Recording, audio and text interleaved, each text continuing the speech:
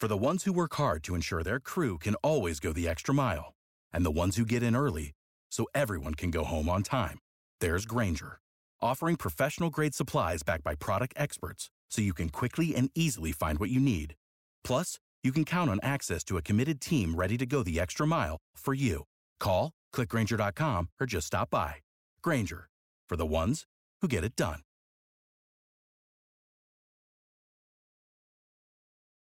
Starting five here on The Drive with Tim Donnelly, brought to you by Window Nation.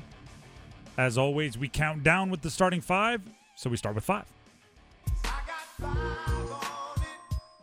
The AP preseason poll was released today. Few interesting developments here. One, just like in the coaches poll, Florida State ranked higher than Clemson. I found that very, very interesting. I find that very, very interesting. The Florida State hype, no joke. No joke at all. And according to David Hale, ESPN reporter, covers the ACC in college football, 18 times, of the last 18 times, Florida State was ranked in the top 25 in the preseason AP poll. 15 of them, they were worse by the end of the year. 5 times they were unranked by the end of the year. 3 times they've gotten better, and that does include the 13th, or the 2013, I should say, where they started 11 and finished number 1 after winning the national championship.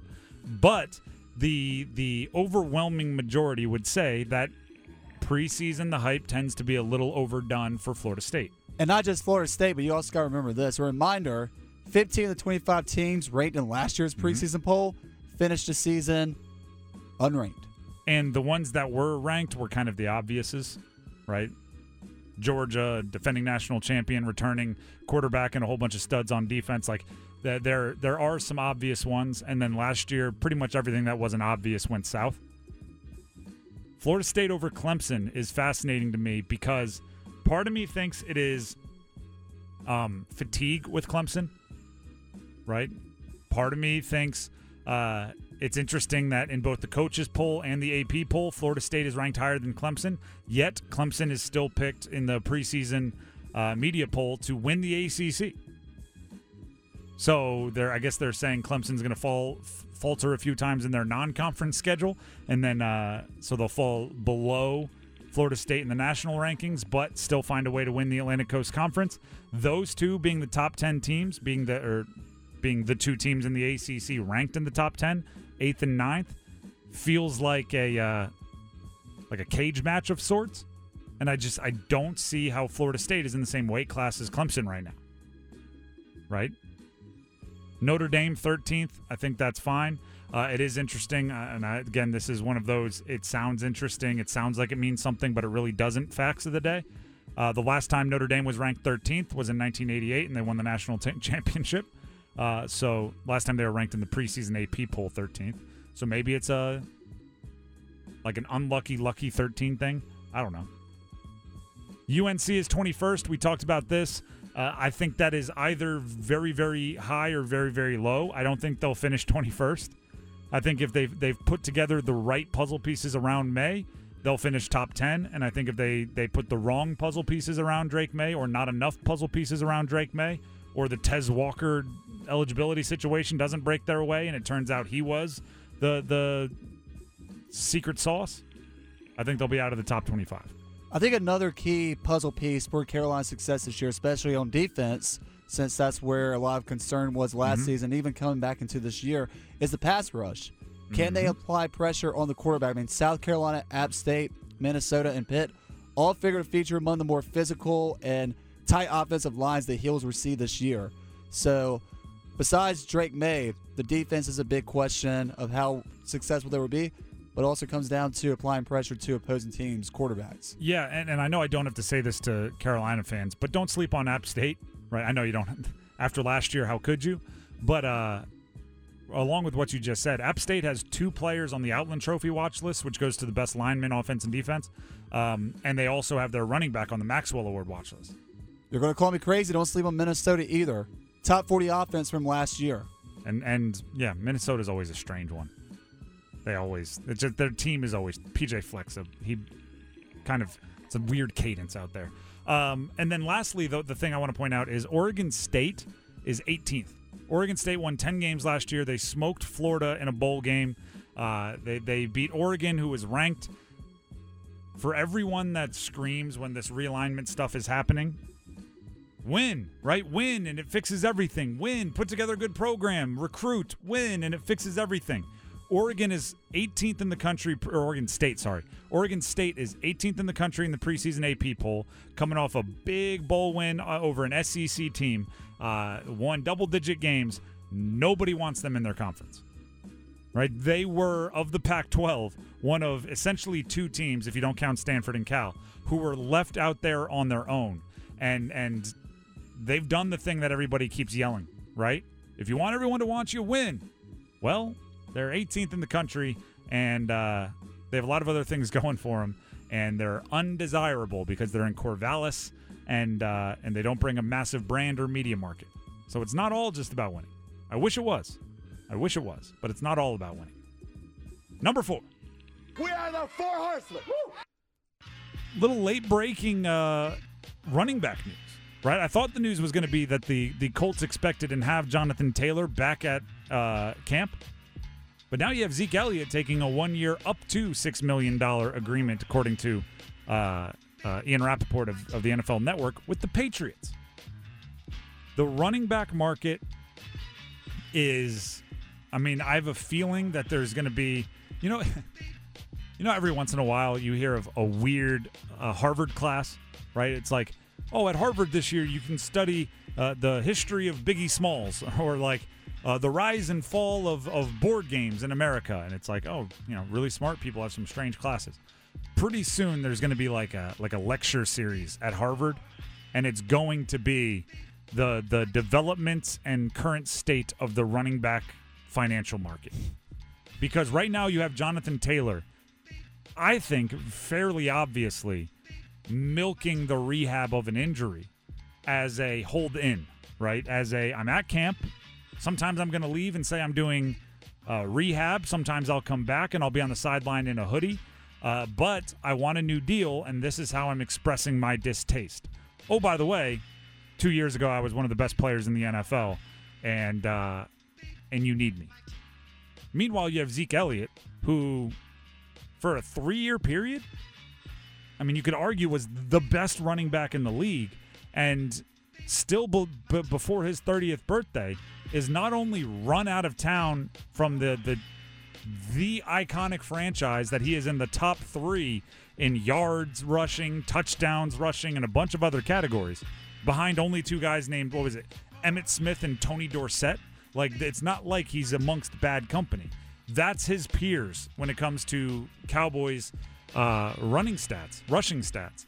And he's forced to take a 1-year, up to $6 million deal to back up Ramondre Stevenson with the Patriots.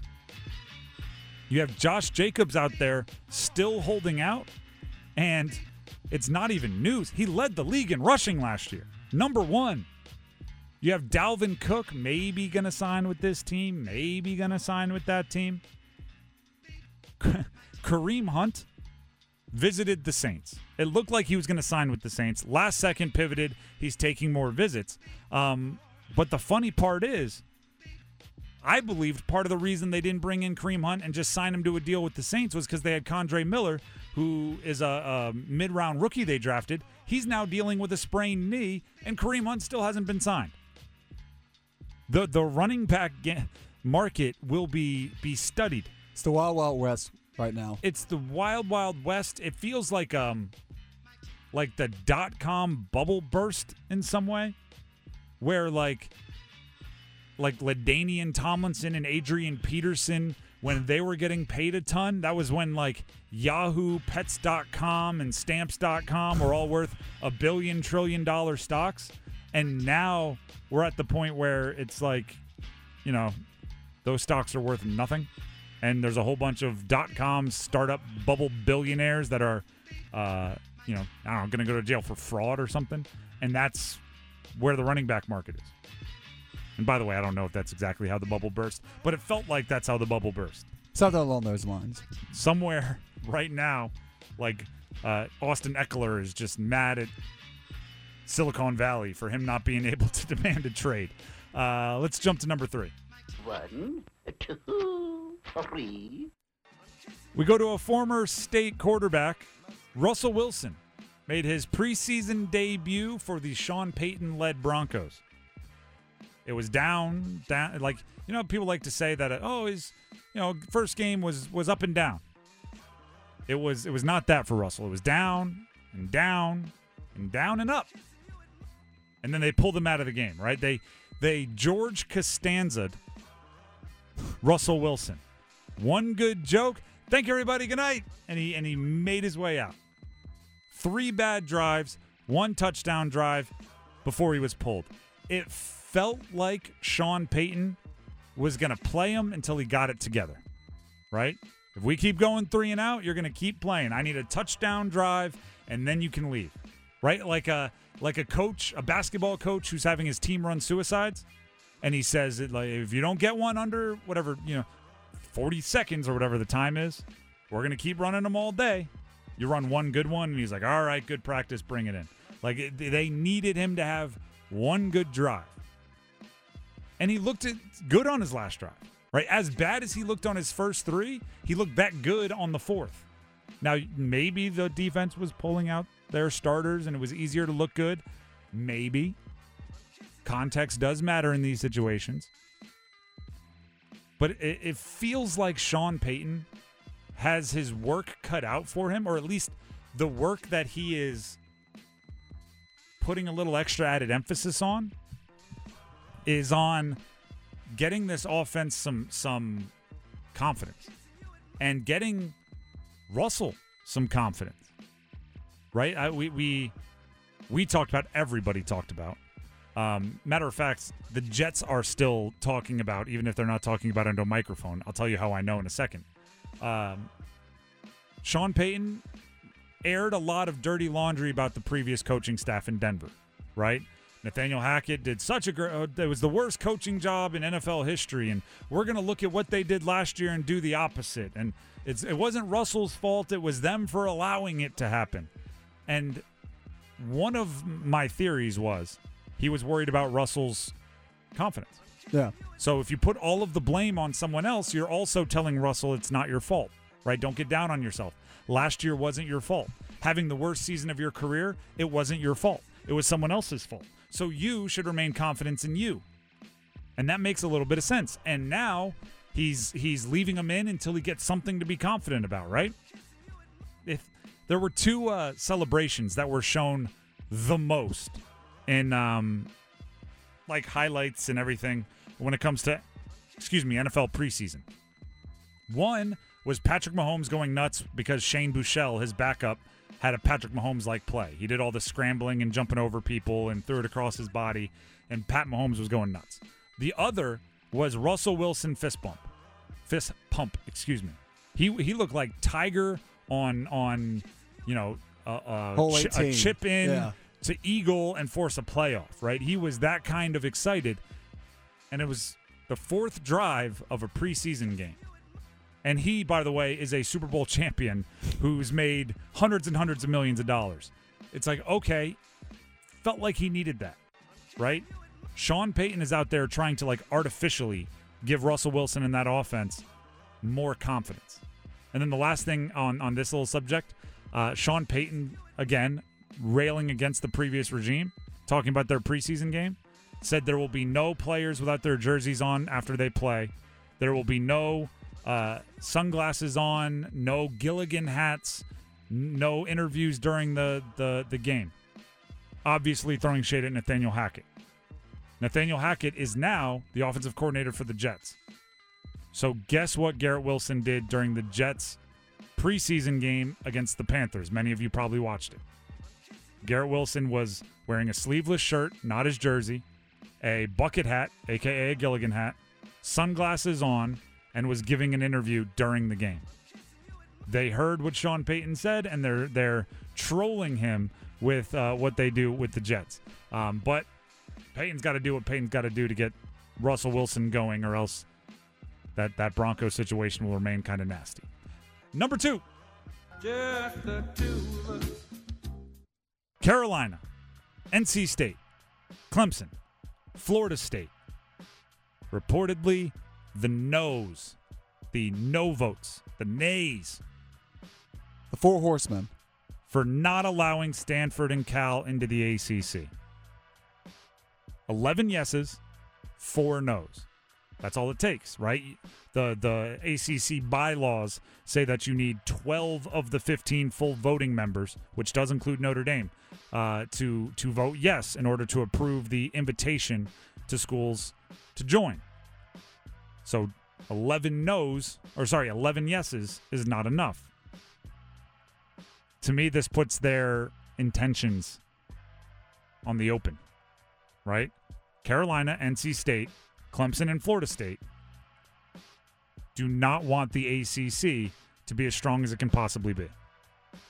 And that is very concerning for fans of and teams that want the ACC to remain powerful, strong, relevant, and quite honestly, in existence. Right? Because the fact that the 11 said yes were the ones who I believe need the ACC the most. Syracuse, Boston College, Virginia Tech, Wake, Duke, Miami, Georgia Tech. We go on and on, right? The fact that those were the schools that said, yes, we want Stanford and Cal, tells me that, and by the way, those are the schools that are most likely to be Washington and Oregon stated if the ACC collapses, right? They're the ones that are most likely not to find a more valuable or more sustainable home. So they would rather stick in the ACC. They would rather have the ACC around. And they said yes. Makes me think that they all believe the thing that is best for the ACC is to bring in Stanford and Cal. And I agree with them. So the fact that Clemson, Florida State, NC State, and UNC all said no makes me think that they're rooting for the ACC. They are actively making decisions to hold the ACC back from being as strong as it possibly could be. Now, why would that be of their best interest? I can connect dots. It's because they want the ACC to be weak. They want the ACC to be bullyable. They want the ACC to not be able to keep them in the ACC. Right? It's well known that you need 8 teams right now, as it stands, to want to leave the ACC in order for the grant of rights and the conference as a whole to just dissolve. 8 teams. That's what you need. I would assume if you bring on 2 more teams, that number would probably go to 9. Yeah. Right? So if they want to be able to disintegrate the ACC, it is in their best interest to not bring in new members, even if they are Stanford and Cal.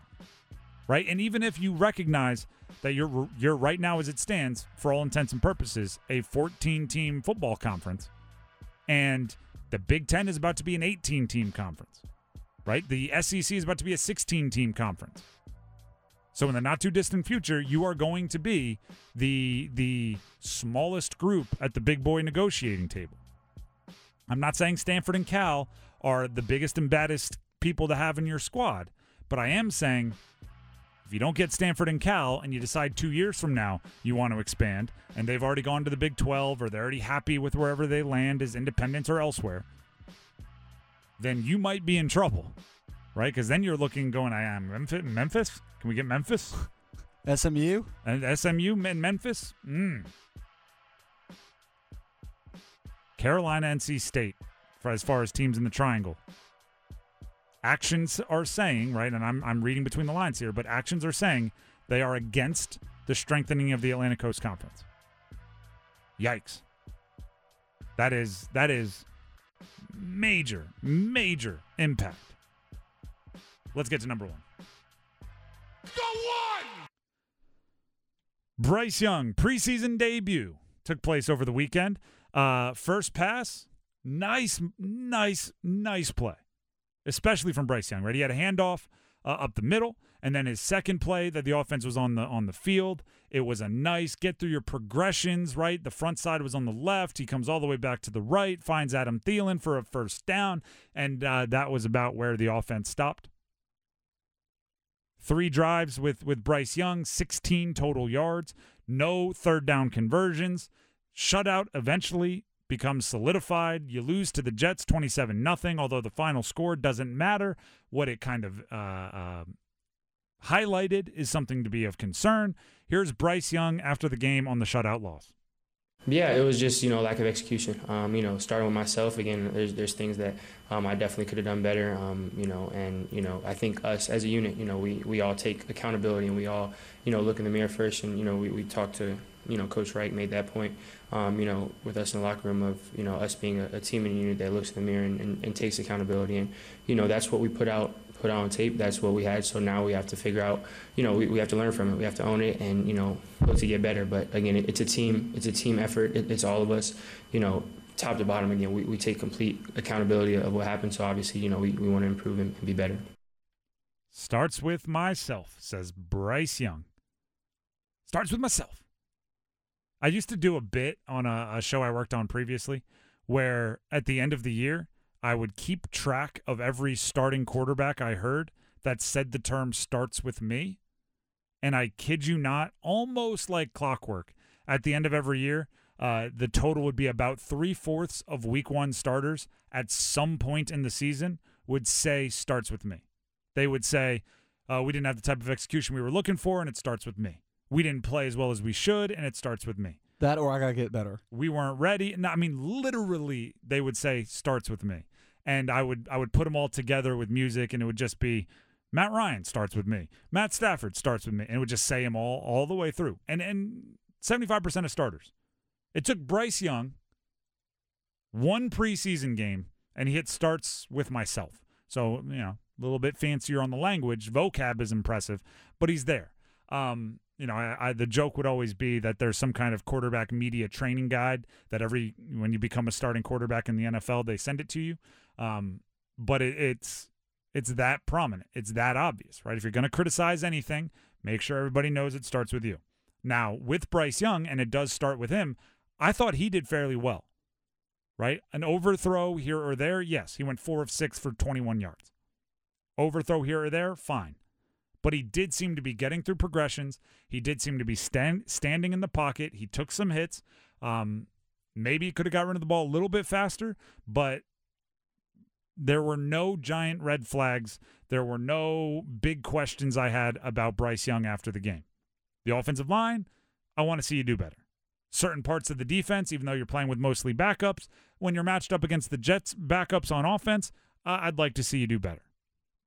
But when it comes to Bryce Young, and by the way, the entire success of this season will be judged on how have you been doing developing Bryce Young, right? I want to see you in the playoffs. Sure, I want to see you win games. Sure, I want to see you develop other young players. But Bryce Young is priority number one. I didn't see anything that scared me off too bad in the first preseason game. Yeah, he took 3 hits, one of them being a sack, and the first one being from a 285 defensive back. And you're thinking, from what Chris Lee said in the Panthers press box, everybody held their breath for a second and kind of gasped. But then once he popped back up, poker face went on to the next play. That's another big part of it. Can you keep Bryce Young healthy?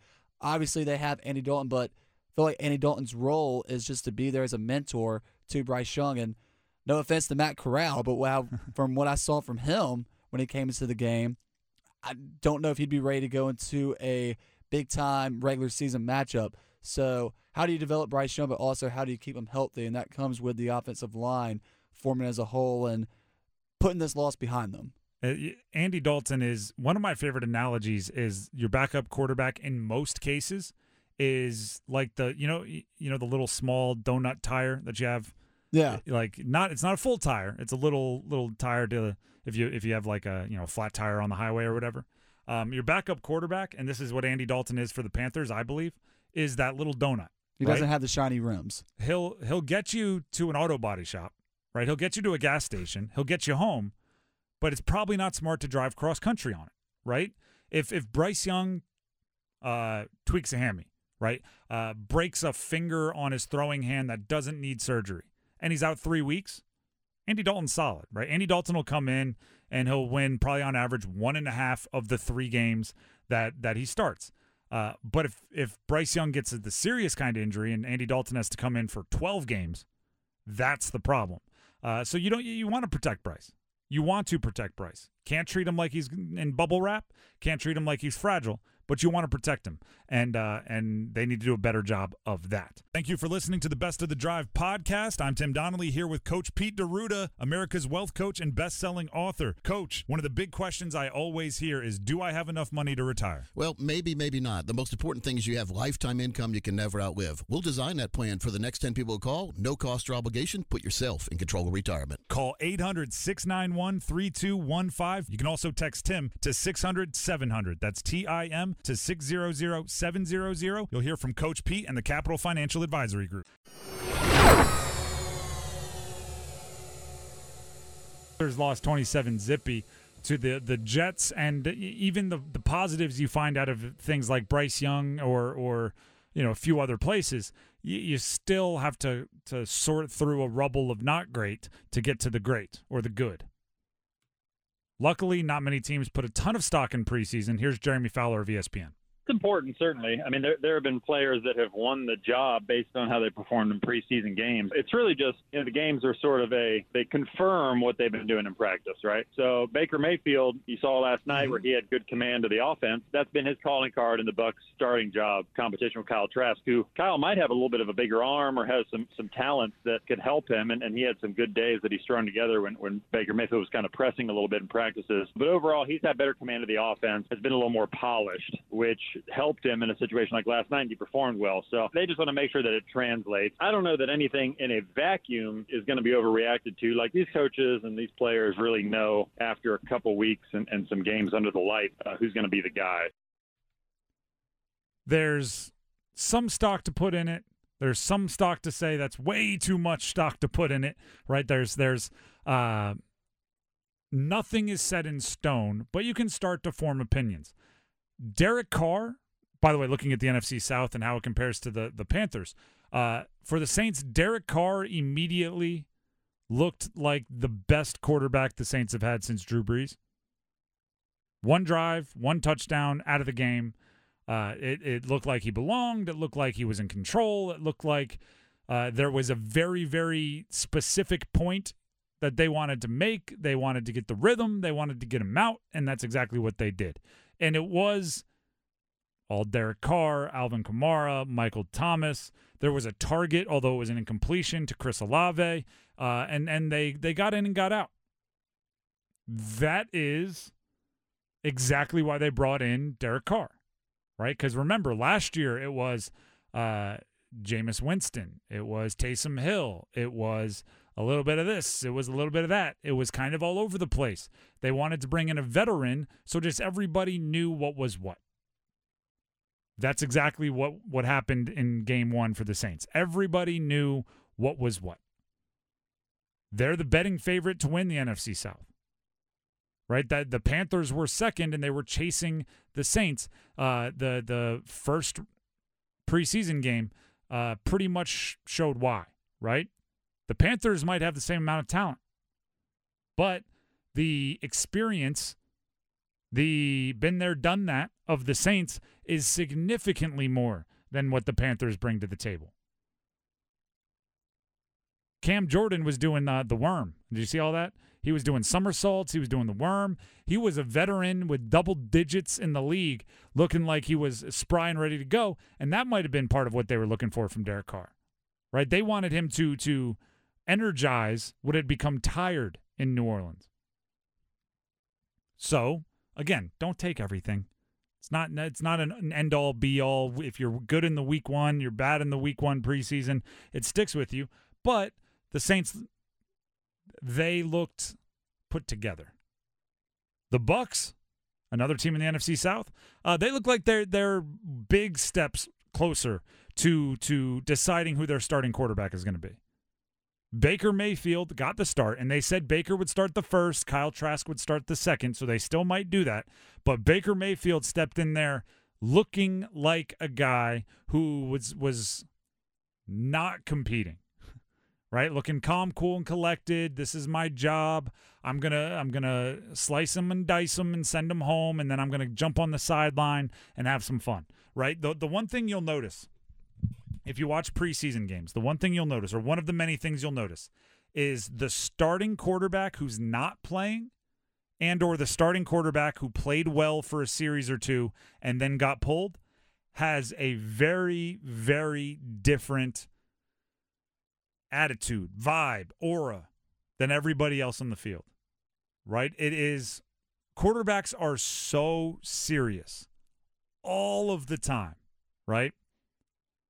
That you almost, it's jarring to see them let loose, right? It's jarring to see them smile. But in a preseason game, after either A, the coaches told you you're not playing, we're going to play the second guys the whole time, or when you've played well for a series or two and you got pulled, is one of the few times you can honestly kind of let your guard down, right? Because think of it, in every other situation, the starting quarterback is either in the game, playing, the backup quarterback is ready to be one play away, or you're still so locked in and you might have to go back in. And like, it's the only time where you know you're not going back in a game and you didn't do anything wrong to get benched and you didn't do anything to get hurt. Baker gave off those vibes.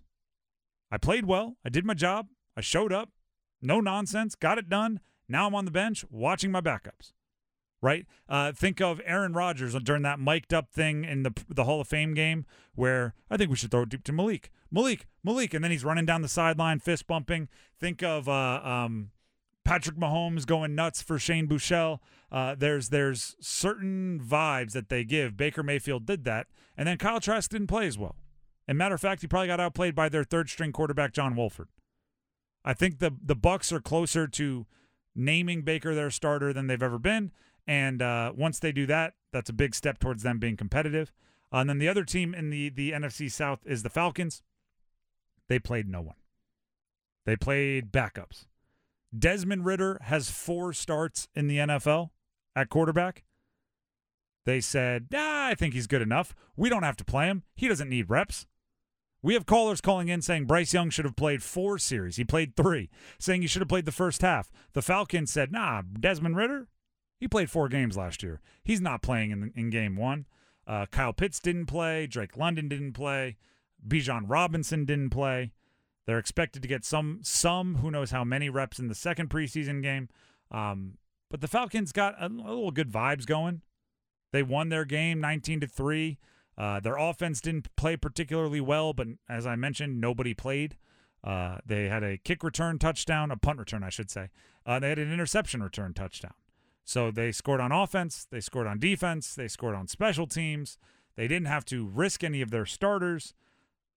I basically, the reason why I brought this up is if you look around the NFC South, I think the Panthers and Panthers fans, and maybe even this show to an extent, needed a reminder that even bad NFL teams are still filled with really, really good players, right? And so you can say the NFC South is bad. I have no problem with that. I don't think they're going to be, a bunch of Super Bowl favorites at the midway mark out of those 4 teams. However, they're professionals. They're looking to get better, right? They're professionals. They're looking to improve. They're going to use the preseason in the best way they see fit. Kyle Pitts, Drake London, those are good players for the Falcons. Derek Carr is a $100 million plus quarterback. There's good players out there. So the Panthers better get your act together. If everyone else is getting better in the division and you're getting worse or staying stagnant, better get your act together because nobody else is going to wait around for you to figure it out. By the way, speaking of the Panthers, there's going to be more Panthers talk coming up next on Panthers Talk. Right here on 99.9 The Fan. There's also a bunch of our conversations from throughout our show on our YouTube page, which I encourage you all to check out, 99.9 The Fan on YouTube. If you comment there, there's a good chance I'm going to comment back. If you ask a question, there's a good chance I'm going to answer it. If you make a statement, there's a good chance I'm going to build on it. All of that is happening on our YouTube page, and also subscribe while you are there. Tomorrow is the ACC deadline for a team to withdraw from the conference for the 2024 season. So what that means is we're going to be talking about that deadline tomorrow on the show. Without the ones like you, who work tirelessly to keep things running, everything would suddenly stop. Hospitals, factories, schools, and power plants, they all depend on you. No matter the weather, emergency, or time of day, you're the ones who get it done. At Grainger, we're here for you with professional-grade industrial supplies. Count on real-time product availability and fast delivery. Call, click Grainger.com, or just stop by. Grainger, for the ones who get it done.